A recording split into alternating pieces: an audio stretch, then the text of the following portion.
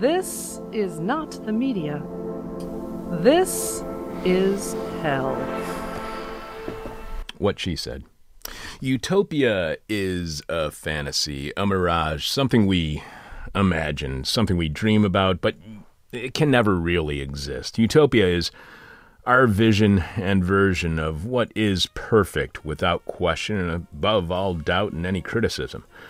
But what if somebody else's idea of utopia is not your idea of utopia, yet their idea is what becomes understood as utopia? And what if that utopia, that you do not see as all that utopian, is suddenly imposed upon you, forced on you, and any problem you have with this enforced utopia, well, that's your problem. It can't be the utopia's problem, after all.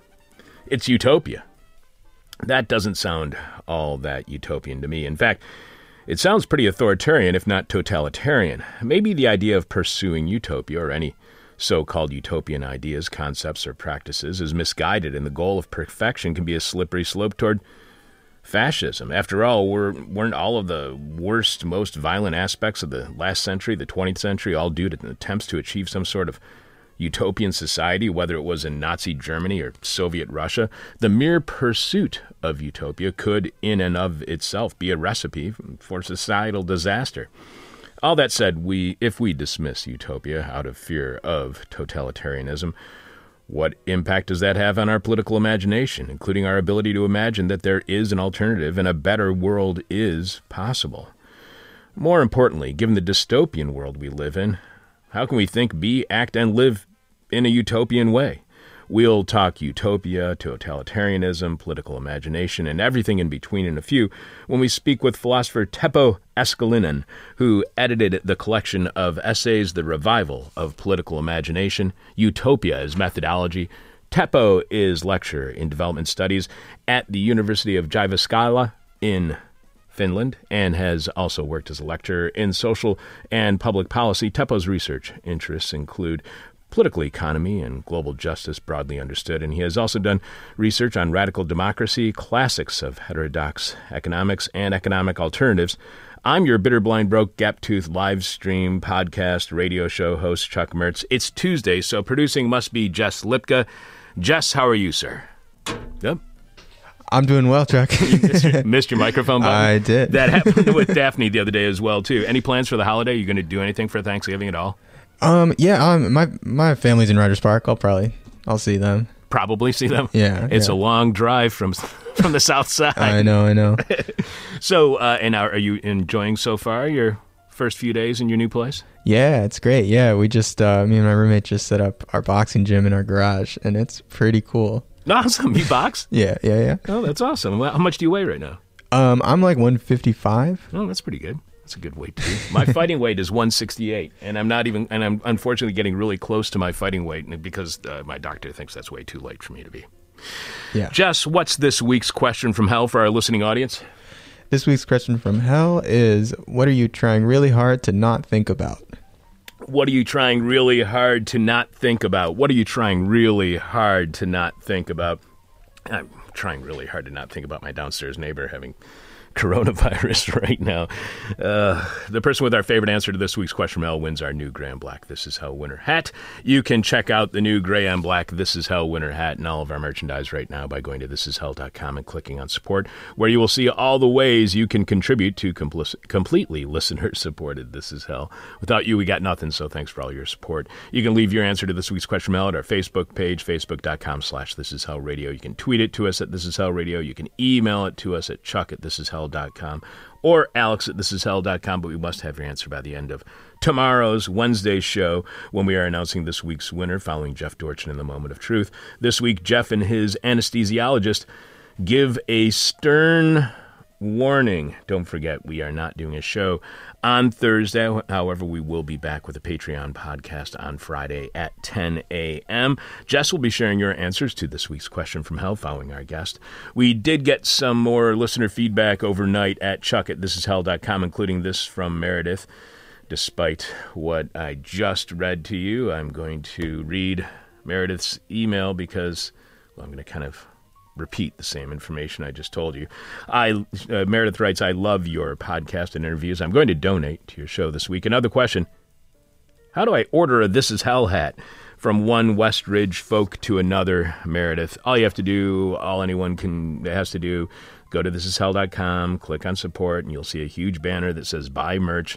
Click on that, and you'll see all the stuff we have on offer: winter caps, trucker hats, T-shirts, tote bags, enamel steel camping coffee mugs, tote bags, face masks, the This Is Hell Guide to the 21st Century flash drive containing dozens of interviews from the first 20 years of this current century, which makes a great stocking stuffer if you're into that kind of weird fetish. So, Meredith, go to thisishell.com and click on support to find all of our swag. And for those of you who are not in the know, our studio and office is above a bar that is in Chicago's West Ridge neighborhood, where Meredith lives, here on the far north side, the neighborhood where I also reside. And it is always cool to find out there are actual listeners in the neighborhood. I swear we have more people tuning in from Dakar, Senegal than we do Chicago, which kind of makes sense. Kinda. Daniel sent a guest suggestion to Chuck at thisishell.com, writing, I ran into this article about delivery workers in China and thought it could be a cool interview subject. It's written by a collective whose members I think are anonymous, so I'm not sure whom you would talk to. Stay beautiful, Daniel. The link Daniel sends is to an article at shuangcn.org. And I've come across this website before, ChuangCN.org, and is headlined, Delivery Workers Trapped in the System. The article starts by reporting in China the delivery worker sector had already become a focal point of unrest several years ago, as both capital and labor flowed from the declining factory sector into services in general, and the minimally regulated new e-commerce platforms in particular. While lockdowns in the early part of this year limited in-person organizing, the past few months have seen a revival of labor actions combined with a flurry of media exposés about the industry. Express parcel couriers seized upon the lead up to the November 11th shopping holiday, Singles Day, with protests, slowdowns, and mass resignations reported in multiple cities over the past few weeks. And 2 months ago, one of China's most widely read magazines, Renwu, published a long-form inquiry into the horrors of food delivery work based on 6 months of research. The report has been widely reposted and viewed 3.16 million times via the original link on Weibo alone, sparking a series of related articles. Below is our translation, prefaced by blah, blah, blah. So it sounds like a really interesting topic. I mean, you'd think this would be covered here in the United States on one of the networks. We got 24/7 news happening on 3 different networks. You'd think that one of them would have a chance to cover it. No. So who knew? Thanks for the tip, Daniel, and I believe Alex is already working on getting a member of the collective on to discuss the writing. Again, that's Delivery Workers Trapped in the System, which you can find at shuangcn.org. Daniel also wrote to recommend that we invite Pankaj Mishra back on to This Is Hell to discuss his recent articles in the London Review of Books, Flailing States, in the New York Review of Books article, Grand Illusions. Pankaj was on our show back in February of 2017. Talk about his then just published book, Age of Anger, A History of the Present, which is fantastic. And a conversation you can find at thisishell.com. When you search on Mishra, M-I-S-H-R-A, really was an amazing discussion. So yes, Daniel, we will be asking Pankaj to be back on the show, and soon, because those sound like 2 amazing articles. Again, Pankaj Mishra's newest articles, London Review of Books, Flailing States, and the New York Review of Books, Grand Illusions. On last Wednesday's show, producer Richard Norwood told us about the Canopy platform, where you can find a huge archive of films for free instead of using Amazon or Netflix, and how the platform is available through the Chicago Public Library. And with the pandemic and new stay-at-home orders over this holiday weekend, this coming holiday weekend, what better way to spend your time than digging through a huge catalog of movies that you can watch for free via the Chicago Public Library. So yesterday, we told you about how Adam had emailed telling us that he fully endorsed Richard's endorsement of Canopy platform, and that's Canopy with a K. Then last night we get this email from Sarah. I keep hearing comments about how to watch movies and shows without using Amazon, etc. Chicago Public Library has a great collection on Hoopla. Here's a link, hoopladigital.com. Just use your Chicago Library card login, and you can rent the movies for 3 days. Then they get automatically returned, and you can search them by categories. Hope this helps. Best, Sarah in Chicago. Look at that. 2 listeners in Chicago. Who knew?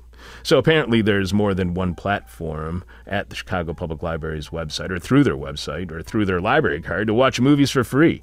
Richard and Adam want to make certain everyone knows about Canopy with a K, and Sarah says check out hoopladigital.com, where you can use your CPL card to get movies for free.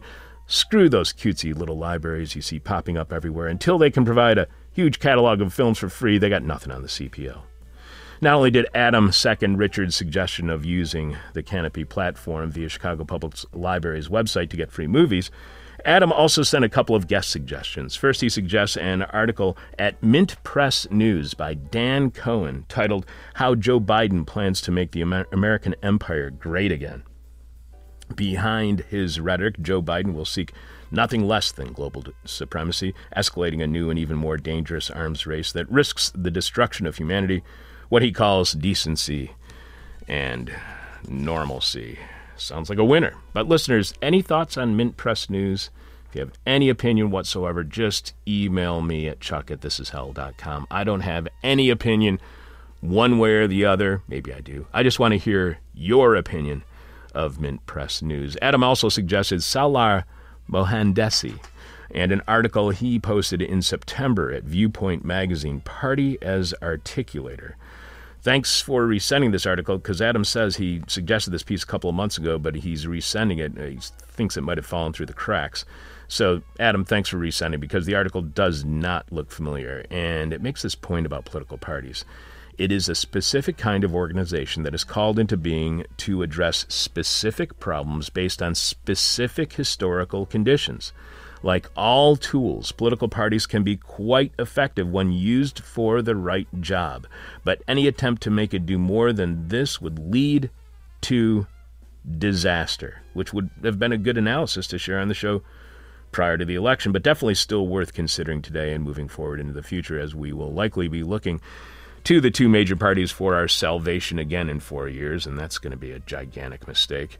Finally, Jan sent an interview suggestion, writing, I would like to recommend to your potential interview list Dr. Hassan Kwame Jeffries, Associate Professor of History at The Ohio State University, author of Bloody Lowndes, Lowndes, in case I'm not pronouncing that correctly, Civil Rights and Black Power in Alabama's Black Belt, and host of Teaching Hard History.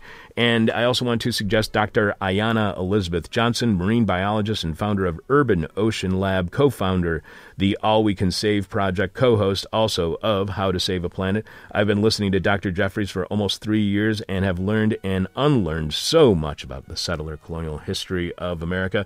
Dr. Johnson brings the changes currently documented in the ocean ecosystem front and center into the discussions on climate change. Her new podcast is packed full of actions to help get people mobilized. Between her and my oceanographer daughter, my head's about to explode with all the information being packed into it. Both of these individuals are very dynamic, knowledgeable, and passionate people. My horizons have been broadened immensely, and I enjoy their respective shows. Please give both of them consideration. Thanks, John. Dr. Jeffries' podcast, John mentioned again that he also does with Dr. Johnson, How to Save a Planet. And you can learn more about Dr. Johnson by going to AyannaElizabeth.com. AyannaElizabeth.com. All this sounds really interesting, and we're going to look into Dr. Jeffries and Dr. Johnson a little bit more and to see if they are possibly good guests on the show. It sounds like really great potential guests on our show. You can send us your comments, criticism, both constructive and destructive alike, thoughts, topics, or guest suggestions to chuck@thisishell.com. Message them to us via Facebook or DM them us via Twitter at thisishellradio.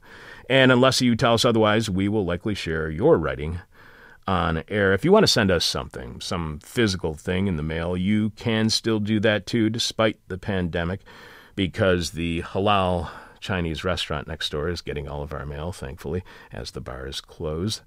But you can still send us stuff by addressing whatever you want to thisishell.com, to thisishell 2251 West Devon, second floor, Chicago, Illinois, 60659.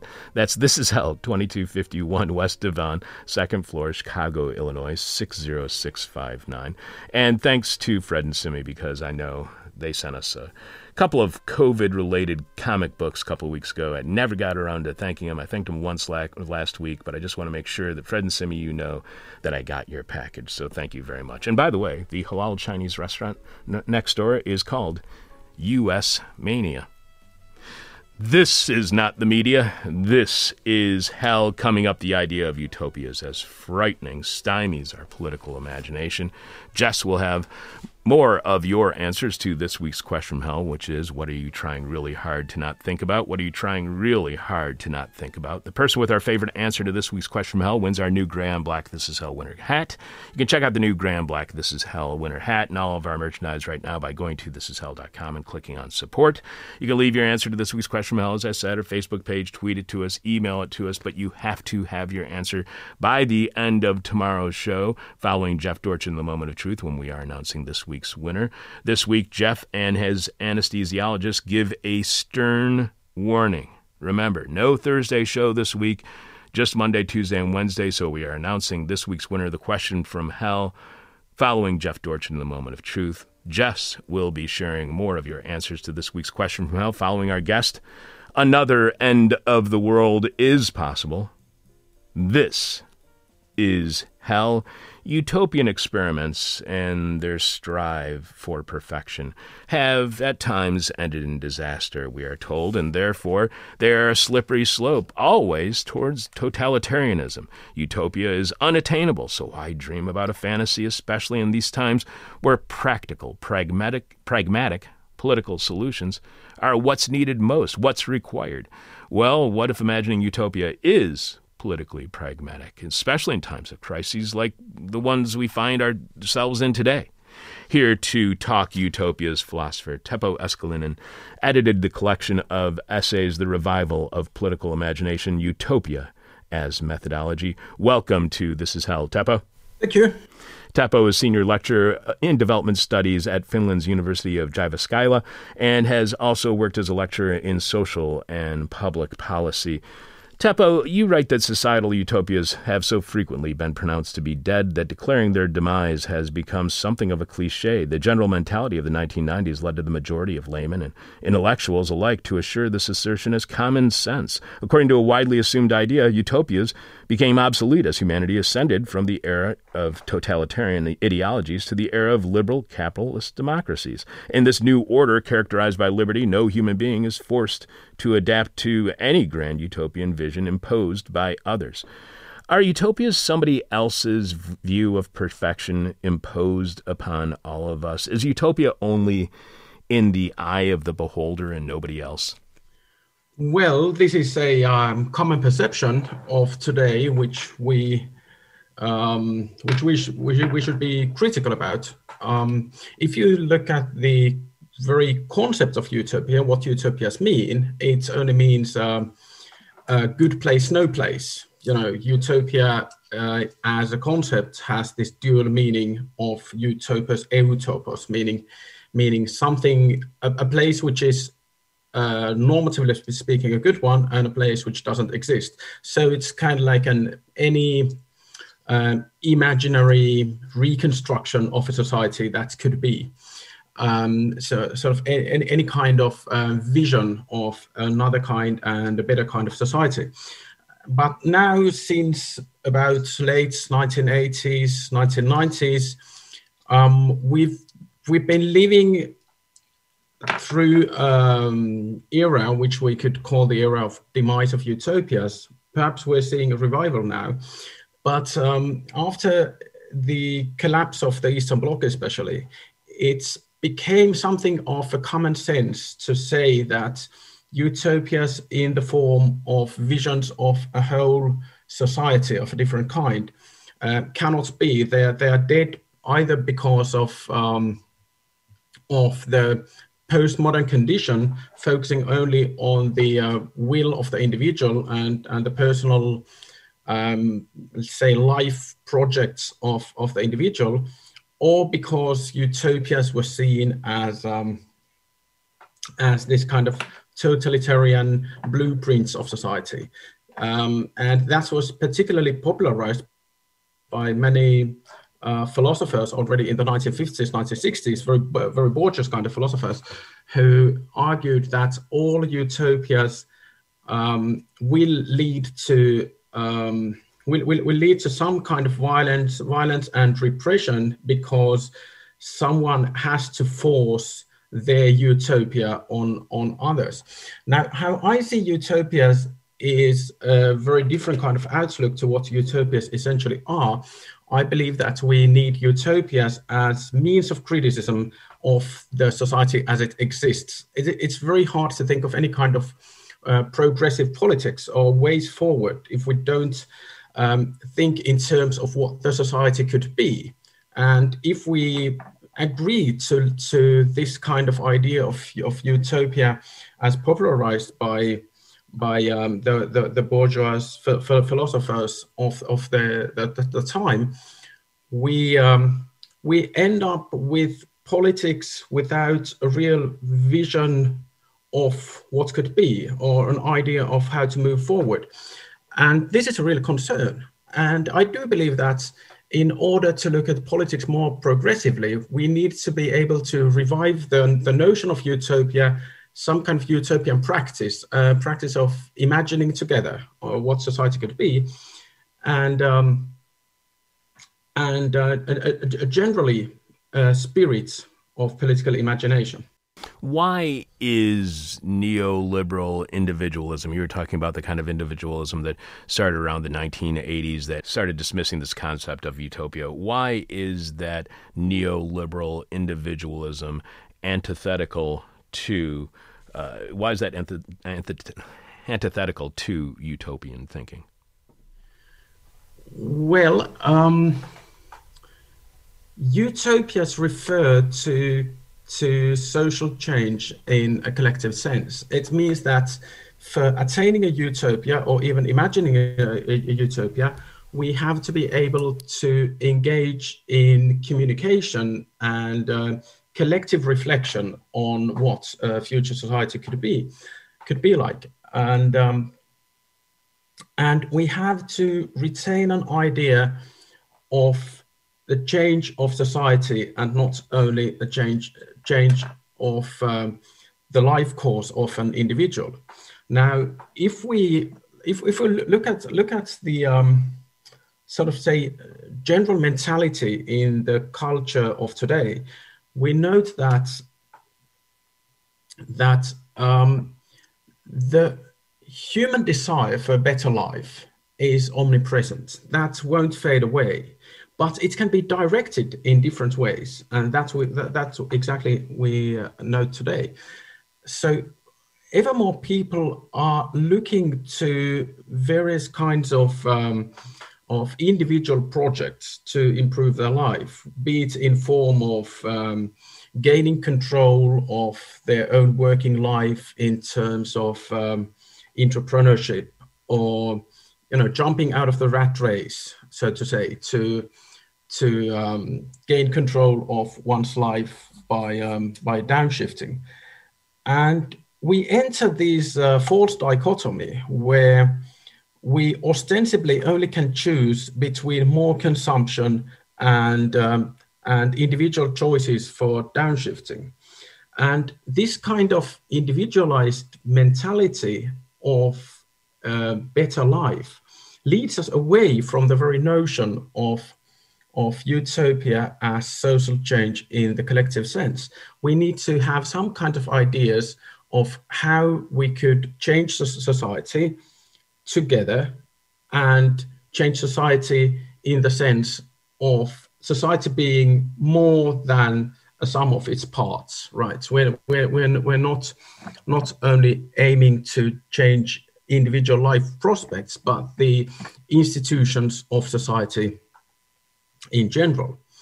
Now, also the notion of neoliberalism has its own connotations, which should be understood in this context separately from the problems of individualism. And I typically talk about. I tend to speak about three phases of neoliberalism, with which I mean that first, some 20 years ago, when the discourse of neoliberalism came to the political discussion, we were all really concerned about the fact that there are increasing inequalities economically. We're losing control of publicly owned companies democratically, and so forth and so forth. Now, in the next stage, what we find is that these economic organizations become to be locked in, so that the problem is not only that we experience increased economic disparities, but that we cannot change them anymore by democratic means, because there are so many politically locked in institutions, be it in the form of trade policy internationally or international agreements, capital movements, and so forth. And now the third phase of neoliberalism would be the phase when politics is locked in to the extent that we cannot anymore imagine how society could be different. So we're kind of locked into the kind of social order we very easily naturalize and begin treating as if it was given to us and not subject to possible change, and maneuvering our individual life projects within this frame we generally accept. And that is what can be called neoliberal individualism. And clearly the notion of utopias stand in sharp contrast to this general mindset. You quote a past guest on our show, Slavoj Žižek, saying, though it is easy to make fun of Francis Fukuyama's notion of the end of history, the majority today is Fukuyamaist. Liberal democratic capitalism is accepted as the finally found formula of the best possible society. All one can do is to render it more just, tolerant, and so on. So does the end of utopian thinking or the utopian imaginary limit our political agency only to reform? Is tinkering with the current system and incrementalism all we believe we can do because we gave up on the idea of utopia? Yeah, I do think that Žižek is pointing something really crucial in that quote. And, while we can say that utopias generally should be revived and we should engage in kind of creative political imagination, that is definitely a difficult thing to do. And we are Fukuyamists all in the sense that it's very tempting to think of politics in terms of these piecemeal changes.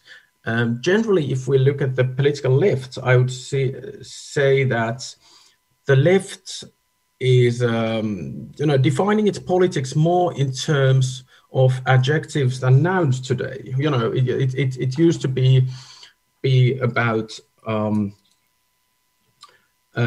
different kinds of institutions for grounding the society. Now, if you hear about, listen to left political vocabulary, now it's changing now, but how it used to be for decades, it's about adding an adjective in the front of into bourgeois vocabulary. So it's like not just liberal rights, but social rights, not just trade, but fair trade, not just development, but sustainable development.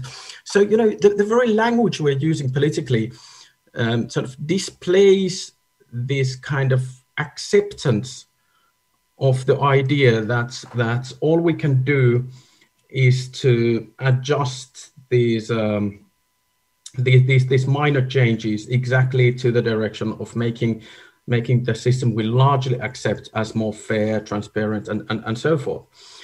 As said, this is something I feel that is changing today. I do think that we're living through a kind of revival in this sense that ever more people are asking questions about the current society in the spirits of, can this really be the only alternative? Because this society is going to very dangerous and unjust directions. So it becomes ever more difficult day by day. It becomes more difficult to present this as the only alternative. So to answer your question, I do think that we are living in a turning point of a kind. Well, when it comes to that turning point, you write liberal capitalism is taken as a given, and the hope invested in politics is based on an attempt to qualitatively improve this given system. It can be made more just or more tolerant, but no systemic change is possible. This condition is hardly assisted by the current ecological state of emergency, which might make mere survival seem like a hopeful scenario and a qualitatively better society beyond the horizon of possibility. So is utopia more distant during crises like the ones that we're facing right now with climate change and the pandemic, or is it more desired? Do crises lead us to fear utopia more and the possible imposition of a totalitarian society, or do crises lead us to increasingly demand the hope of utopia? Well, I would say it depends. When we talk about the ecological crisis, it's very hard to see any kind of positive utopian vision if the best we can imagine, or the language in which we express our hopes is the language of survival. And mere survival, biological continuity of life, and the continuity of human society is not really a very grand objective if we talk about political goals. So the ecological crisis tends to force us in a mode of political thinking where it's very easy to think that we cannot afford utopias. We're only in the game of politics to achieve mere survival. Now, when we talk about crises in the sense of acute disruptions of society and social life, I do think that they are often instances where it's possible to quickly and even fundamentally reconsider what is valuable and how society could be organized. And I do think that for example, during the COVID pandemic we're living through right now is teaching us a lot about the weak spots of the current society, about fundamental values we want to adhere to, and making people ask difficult questions about the sustainability of the society as we know it and its general fairness, of course. The theme of disasters has actually been theorized a lot in political theory, with quite a few people arguing that disasters and crises of different sorts tend to be experienced by people, not only through the death and suffering and misery which inevitably accompanies disasters, but also as moments of coming together and sort of living through and experiencing another kind of society. Of course, that would be a micro society, small groups organizing themselves into self-help, mutual help groups, and so forth. But typically, disasters and crises tend to be moments when we see a glimpse of a society that could be. But of course, that requires an organizational skill and kind of moral awareness in the moments of such crisis. Well, let's talk about that for a moment, because you mentioned this glimpse of utopian glimpse. You write, the task is to understand how utopias can be used, how they affect human beings, and most importantly, to find utopian sentiments in various kinds of spaces and places. Utopian elements can be included in political initiatives, which are very much part of the everyday political discourse, such as universal basic income, for instance. Or they can be found in experimental politics, contentious spaces, or even ostensibly self-evident political concepts, the methodological challenges to recognize utopian propensities and their relevance when observing them. And I want to make sure that we don't get distracted by having just a conversation on universal basic income and its benefits or its shortcomings or whatever. But why do you see UBI? Why do you see that as a utopian example? And why is it necessary to recognize UBI's utopian propensity or inclination? Because we've had guests on who have pointed to, for instance, the extractive industries and how we need to be aware of when we are interacting with extractive industries, with the outcomes, the products of extractive industries, so we understand how ubiquitous they are around the world. So why is it so important to recognize the utopian propensity or inclination within UBI? The universal basic income. Yeah, I wanted to emphasize that particularly. I do think that's an example amongst others on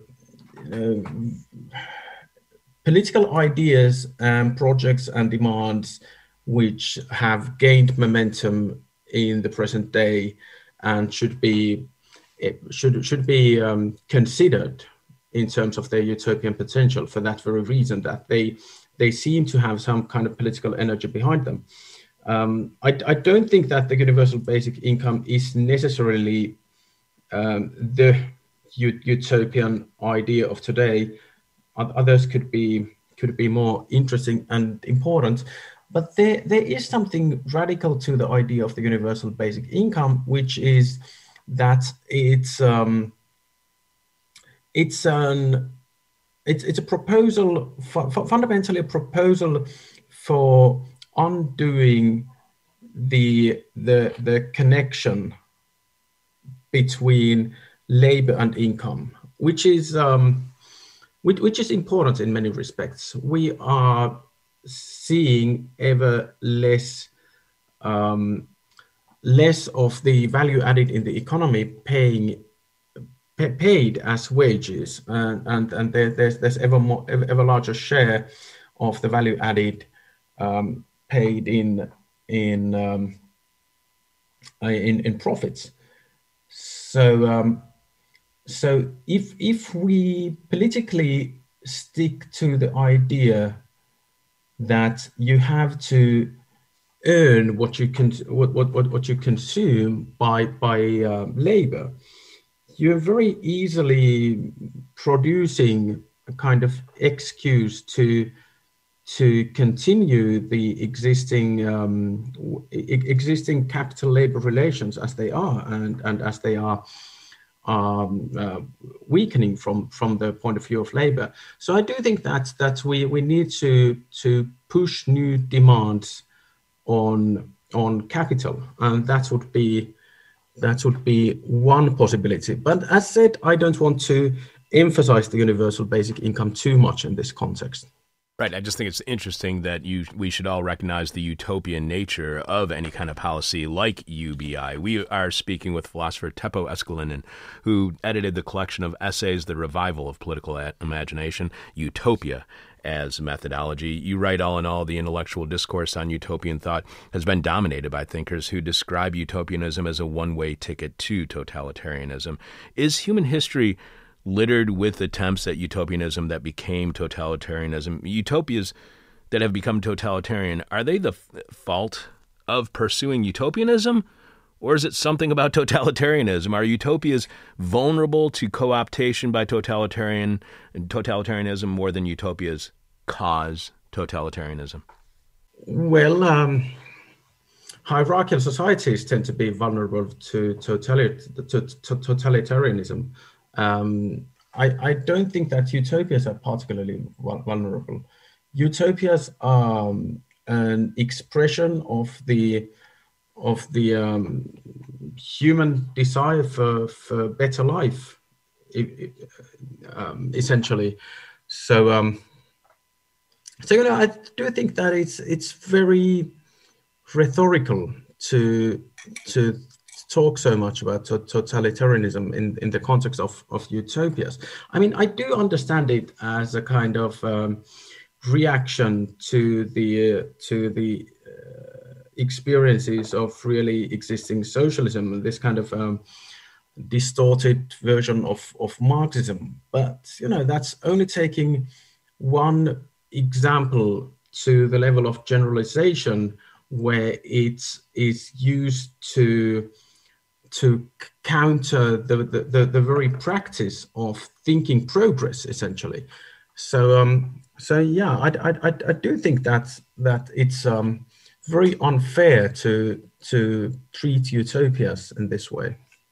Yeah, and I think it's a little bit overly simplistic, and unfortunately I do have one more question for you about the totalitarian nature of utopia, and that is this fear of utopia leading to totalitarianism has already become clearly overstated, as you write. The accounts of utopias discussed have, for a good reason, been called dystopic liberalism, or works by liberalists of fear, in reference to their systematic preoccupation, or should we say obsession, with political evil.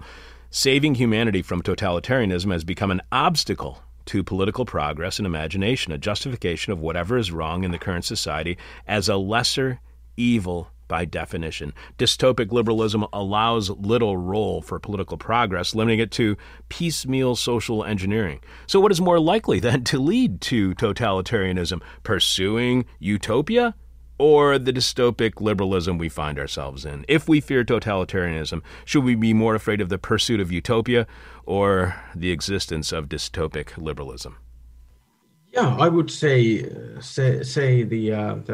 latter. I mean, of course, these are very, very profound issues and very difficult to compare these kinds of notions. But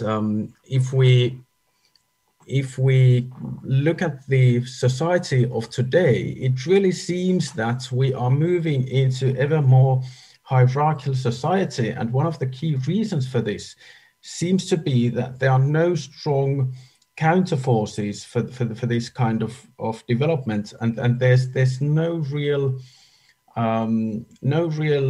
discourse on an alternative kind of society. And the discourse on social progress is weak. So the developments of Western societies during the past 20, 30 years, I do think they show us that if we believe that the society is merely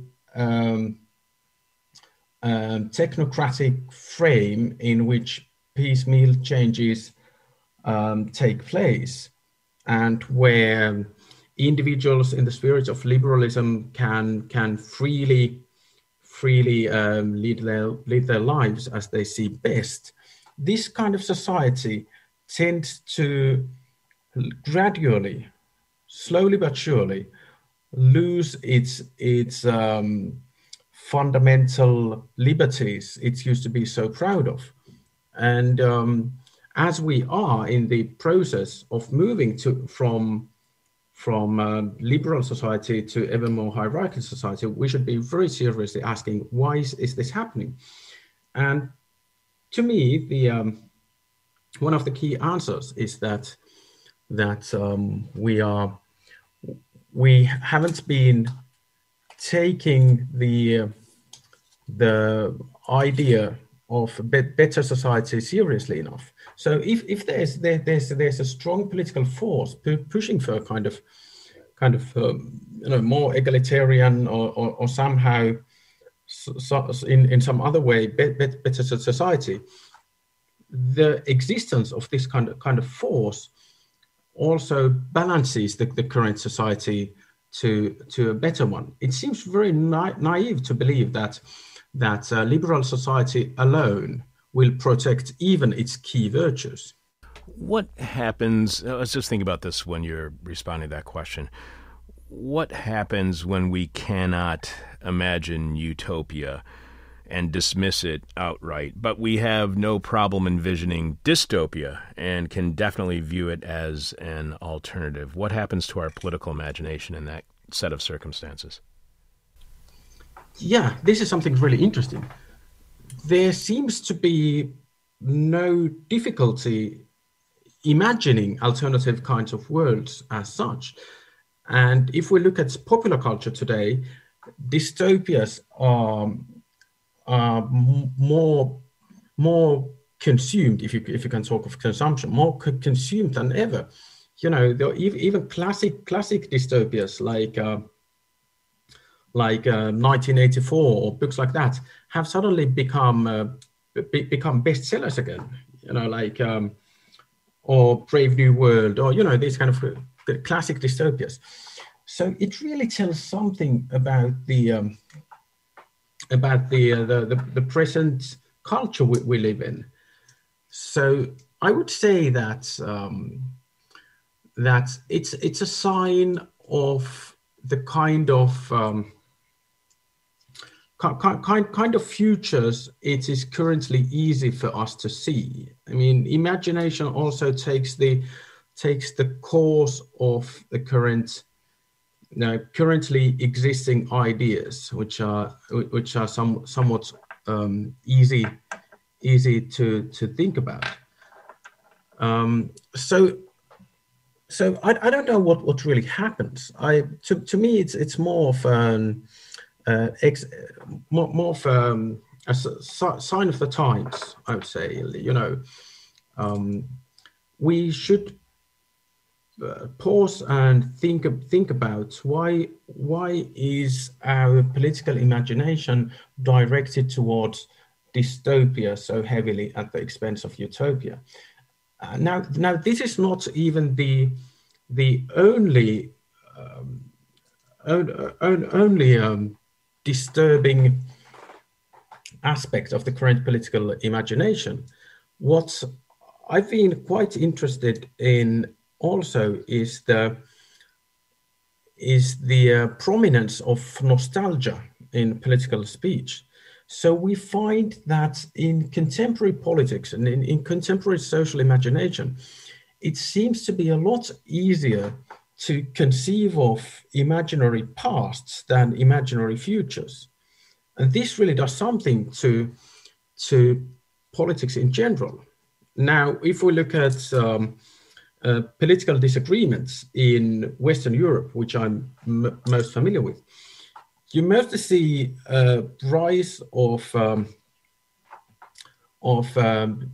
nationalist and populist far right wanting, like talking about an imaginary past where there was a harmonious and ethnically homogeneous nation states, and they framed their politics in terms of need to return to this imaginary past, the past that never was.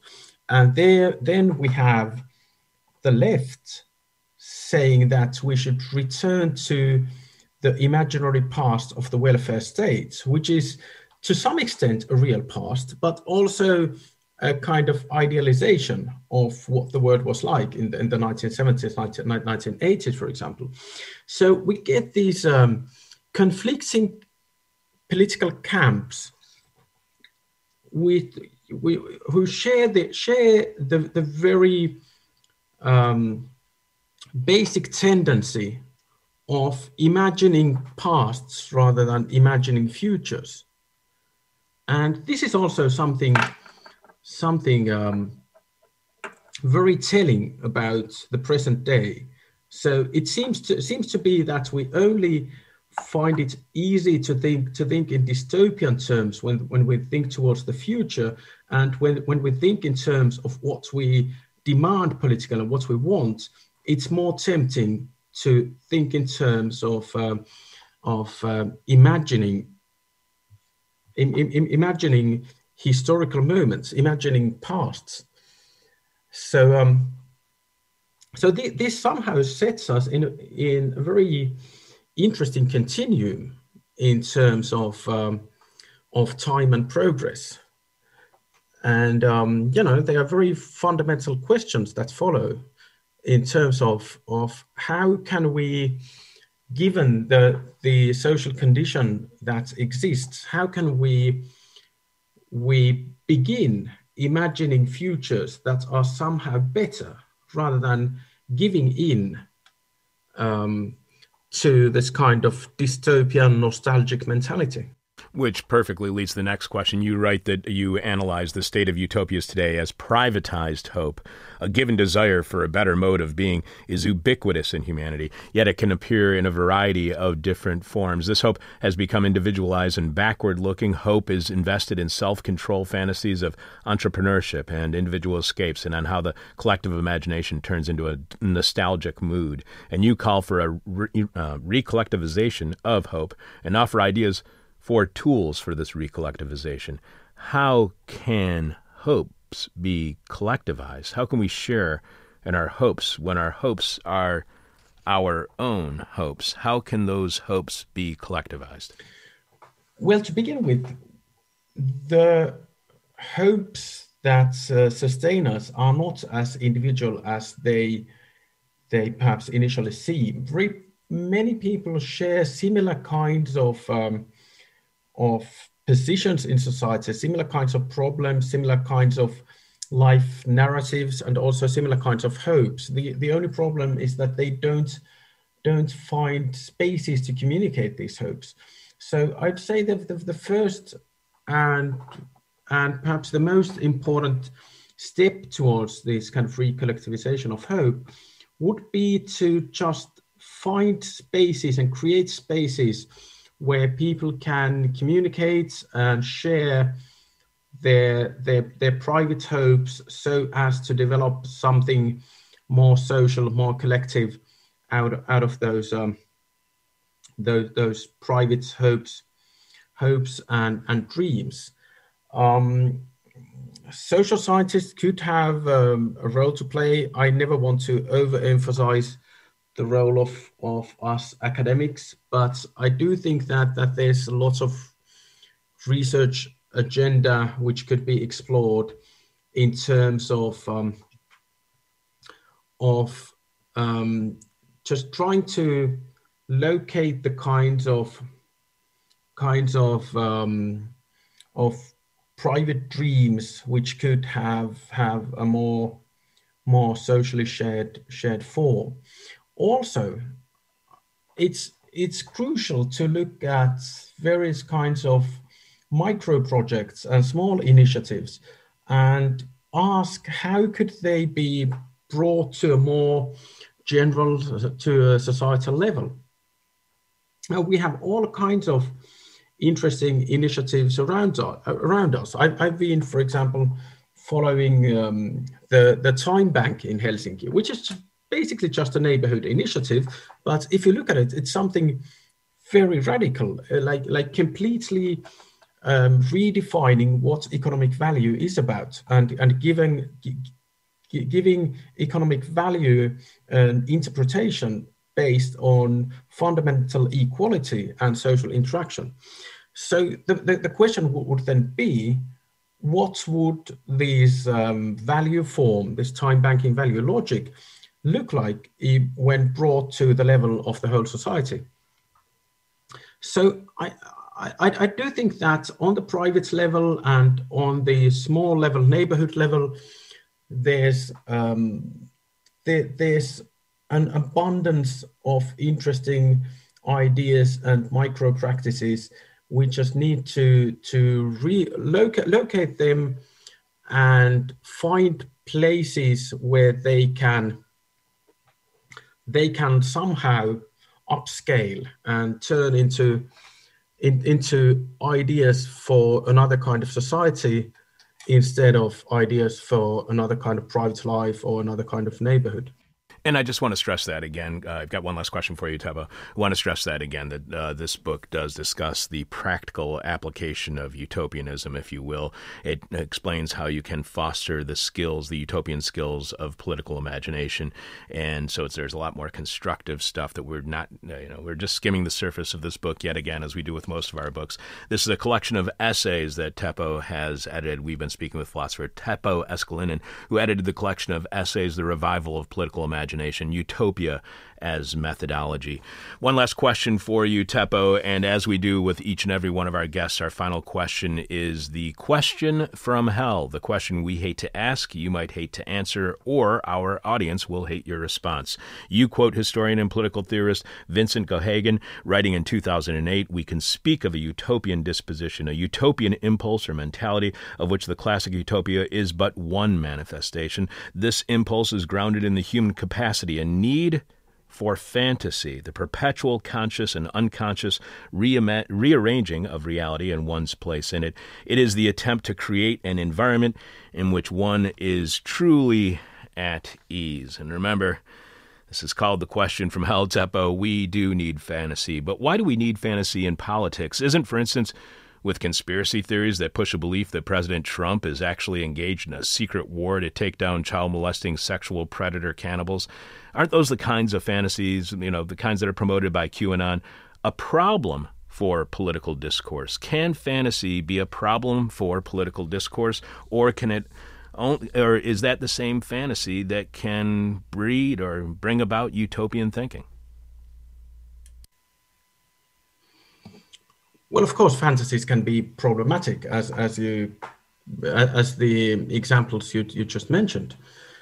But then we have to ask, what is in politics without fantasy? There's only technical problem solving, fixing, administration, and as we discussed before, no real political counterpower to the kind of captures of power that can take place within the existing structure. So, of course, fantasies can be problematic for politics. It's just, a risk which is completely necessary to take, or put it in another way, a category we have to recognize in order to create the best of fantasies rather than the worst, aren't we? I mean, I could reformulate the question in terms of, if we only stick to what is accepted today as rational and normal governance, aren't we surrendering the category of fantasy, which is the basis of another society, to this group of wackos you just mentioned? I mean, it's very serious to think of these questions in these terms as well, isn't it? And for political change, we need all the kinds of tools for imagining better society that there are. I mean, we're talking about political imagination, but no one says political imagination is easy. Political imagination is really difficult. We not only need to conceive of another kind of administration or another kind of government, but of another kind of society, which means different kinds of everyday relations between human beings. And to conceive that, we need all the tools that are available for us. That includes, various forms of fantasy, literature, culture, games, whatever. So you have to imagine in order not to live in the eternal present and see the eternal present becoming a dystopic future. Teppo, I cannot thank you enough for being on the show today. This has been a fantastic conversation, really enlightening, and I learned a lot from it. And also from your book, The Revival of Political Imagination, Utopia's Methodology. And again, I just want to stress to everybody that this is a collection of essays that Teppo has put together. He has an essay of his own in this collection, as well as writing the introduction. check out his book, again, The Revival of Political Imagination, Utopia as Methodology, because it's something that we've been repeating on our show for 20, 25 years now, is the limitations of political imagination imposed on us by neoliberalism. So I'm so glad that somebody's written a book about it. Again, philosopher Teppo Eskelinen edited the collection of essays, The Revival of Political Imagination, Utopia as Methodology. Thank you so much for being on our show, Teppo. Thanks a lot. All right, take care. Bringing you bong-hitting journalism since 1996, this is Hell. This week's question from Hell is, what are you trying really hard to not think about? What are you trying really hard to not think about? The person with our favorite answer to this week's question from Hell wins our new Gray on Black This Is Hell winter hat. You can check out the new Gray on Black This Is Hell winter hat and all of our merchandise right now by going to thisishell.com and clicking on support. You can leave your answer to this week's question from Hell at our Facebook page. You can tweet it to us. You can email it to us, but we must have your answer in by the end of tomorrow's Wednesday's show, as we will be revealing this week's winner. Following Jeff Dorchin in the Moment of Truth this week, Jeff and his anesthesiologist give a stern warning. Jess, how are listeners answering this week's question from Hell, which is, what are you trying really hard to not think about? What are you trying really hard to not think about? Jess, any answers? What are you trying really hard to not think about? This week, listeners are answering. We're starting with Aaron D. saying, how mesh Wi-Fi is stimulating my pineal gland to doubt the efficacy of a Biden administration. Almost made me cough up my coffee. Ronaldo M. says, the microscopic 8-legged mites that live on all our faces, no matter how much we wash. Harmless, supposedly, but disgusting. They lay their eggs in our pores. Nasty. Andrea J. says, the elephants in the room and the skeletons in the closet. I think that's the third elephants in a room response we've gotten so far, but at least they threw the skeletons in the closet in there, too. Joshua J. says, my big fat ego. Eric T. says the fact that some people can't handle a non-gendered character in the Animaniacs. Is that really an issue? Is Animaniacs back, by the way? Is that what's going on? Because yeah, I don't understand. I was Googling. I have no idea. I don't know. I have no idea what's going on. Animaniacs was just a show like in the 90s. I didn't know that it came back and that there's some big issue about it. I have no idea what's going on. Yeah, no, I'm not aware either. Should we know about this, by the way, Jess? Should we be wasting our time on an Animaniacs controversy? Well, it made me Google it. There you go. So what are you trying really hard to not think about? Aaron B. says the perfect answer to this question. Caitlin C. says impending doom. Simon S. the time that I picked up and dropped my sister-in-law's Jack Russell dog into her swimming pool after it had bitten my kid the week before. It died in a hit and run a few weeks later. I had an alibi. Wow. Scott A.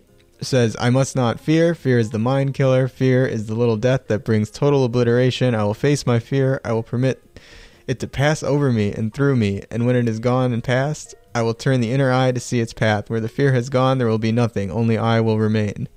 Oh, pretty freaking deep. It's intense.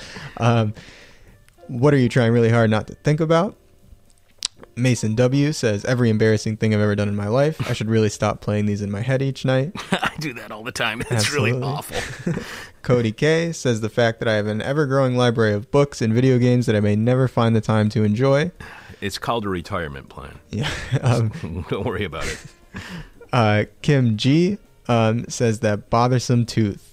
And that is it for today. We'll have even more of your answers to this week's question from Hell. Again, what are you trying really hard to not think about? On tomorrow's show, and again, we will be announcing the winner at the end of Wednesday's tomorrow's show, following Jeff Dorchin and the Moment of Truth.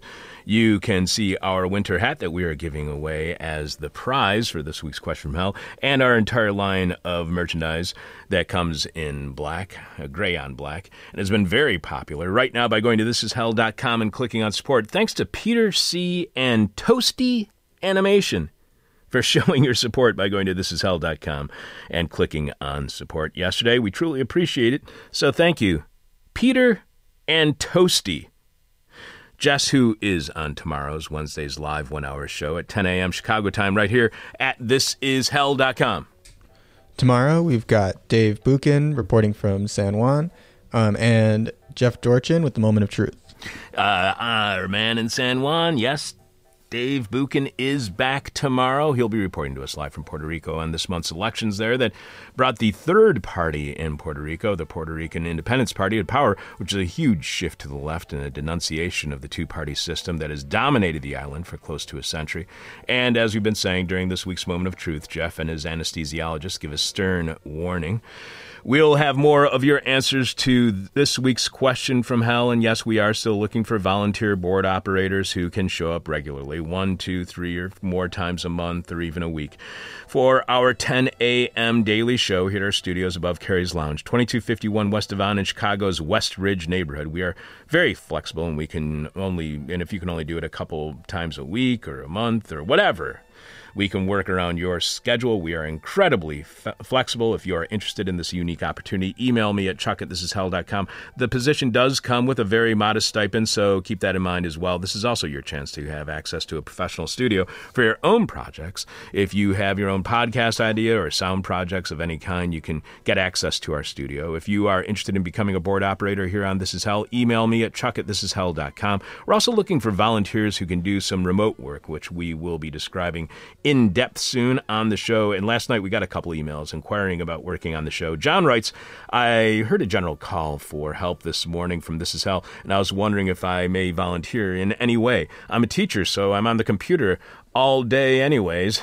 Jesus, that's what teaching has been turned into during the pandemic. And Greg wrote, saying, I'm emailing after listening to Friday's Patreon podcast. First, I'm super happy Alex feels better about the sustainability of his work with the show now that you have enough Patreon subscribers, but never too many. As a fellow working from home parent in a pandemic, I'm glad I can help the little I do via Patreon. The new board operators are doing great, and it's nice to hear new voices, but I do miss Alex's sense of humor. Second, as a remote worker, I'm also very adept at getting my work orders from a faceless email and returning completed deliverables in a not always timely manner. So hit me up with your list when you have it of stuff that you need to have done remotely. Be well, be safe, Greg. So John and Greg, we will be contacting you both and everyone who has reached out to show their support for This Is Hell by volunteering to contribute in whatever way they can. Again, if you are interested in becoming part of the staff here on This Is Hell, email me at chuck@thisishell.com,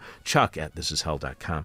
I'm your bitter, blind, broke, gap-toothed radio show podcast live stream host, Chuck Mertz. Producing today's show is Jess Lipka. Thanks to Alex Jerry for booking today's guests. Thanks to Jess Lipka for producing today's show. Thanks to Teppo Escalenen, author of The Revival of Political Imagination, Utopia as Methodology. I'm your bitter, blind, broke, gap-toothed radio show podcast live stream host, Chuck Mertz, staring into the abyss so you don't have to. This is hell. Thank you for listening to This Is Hell. For more interview hell and to support the show, visit thisishell.com.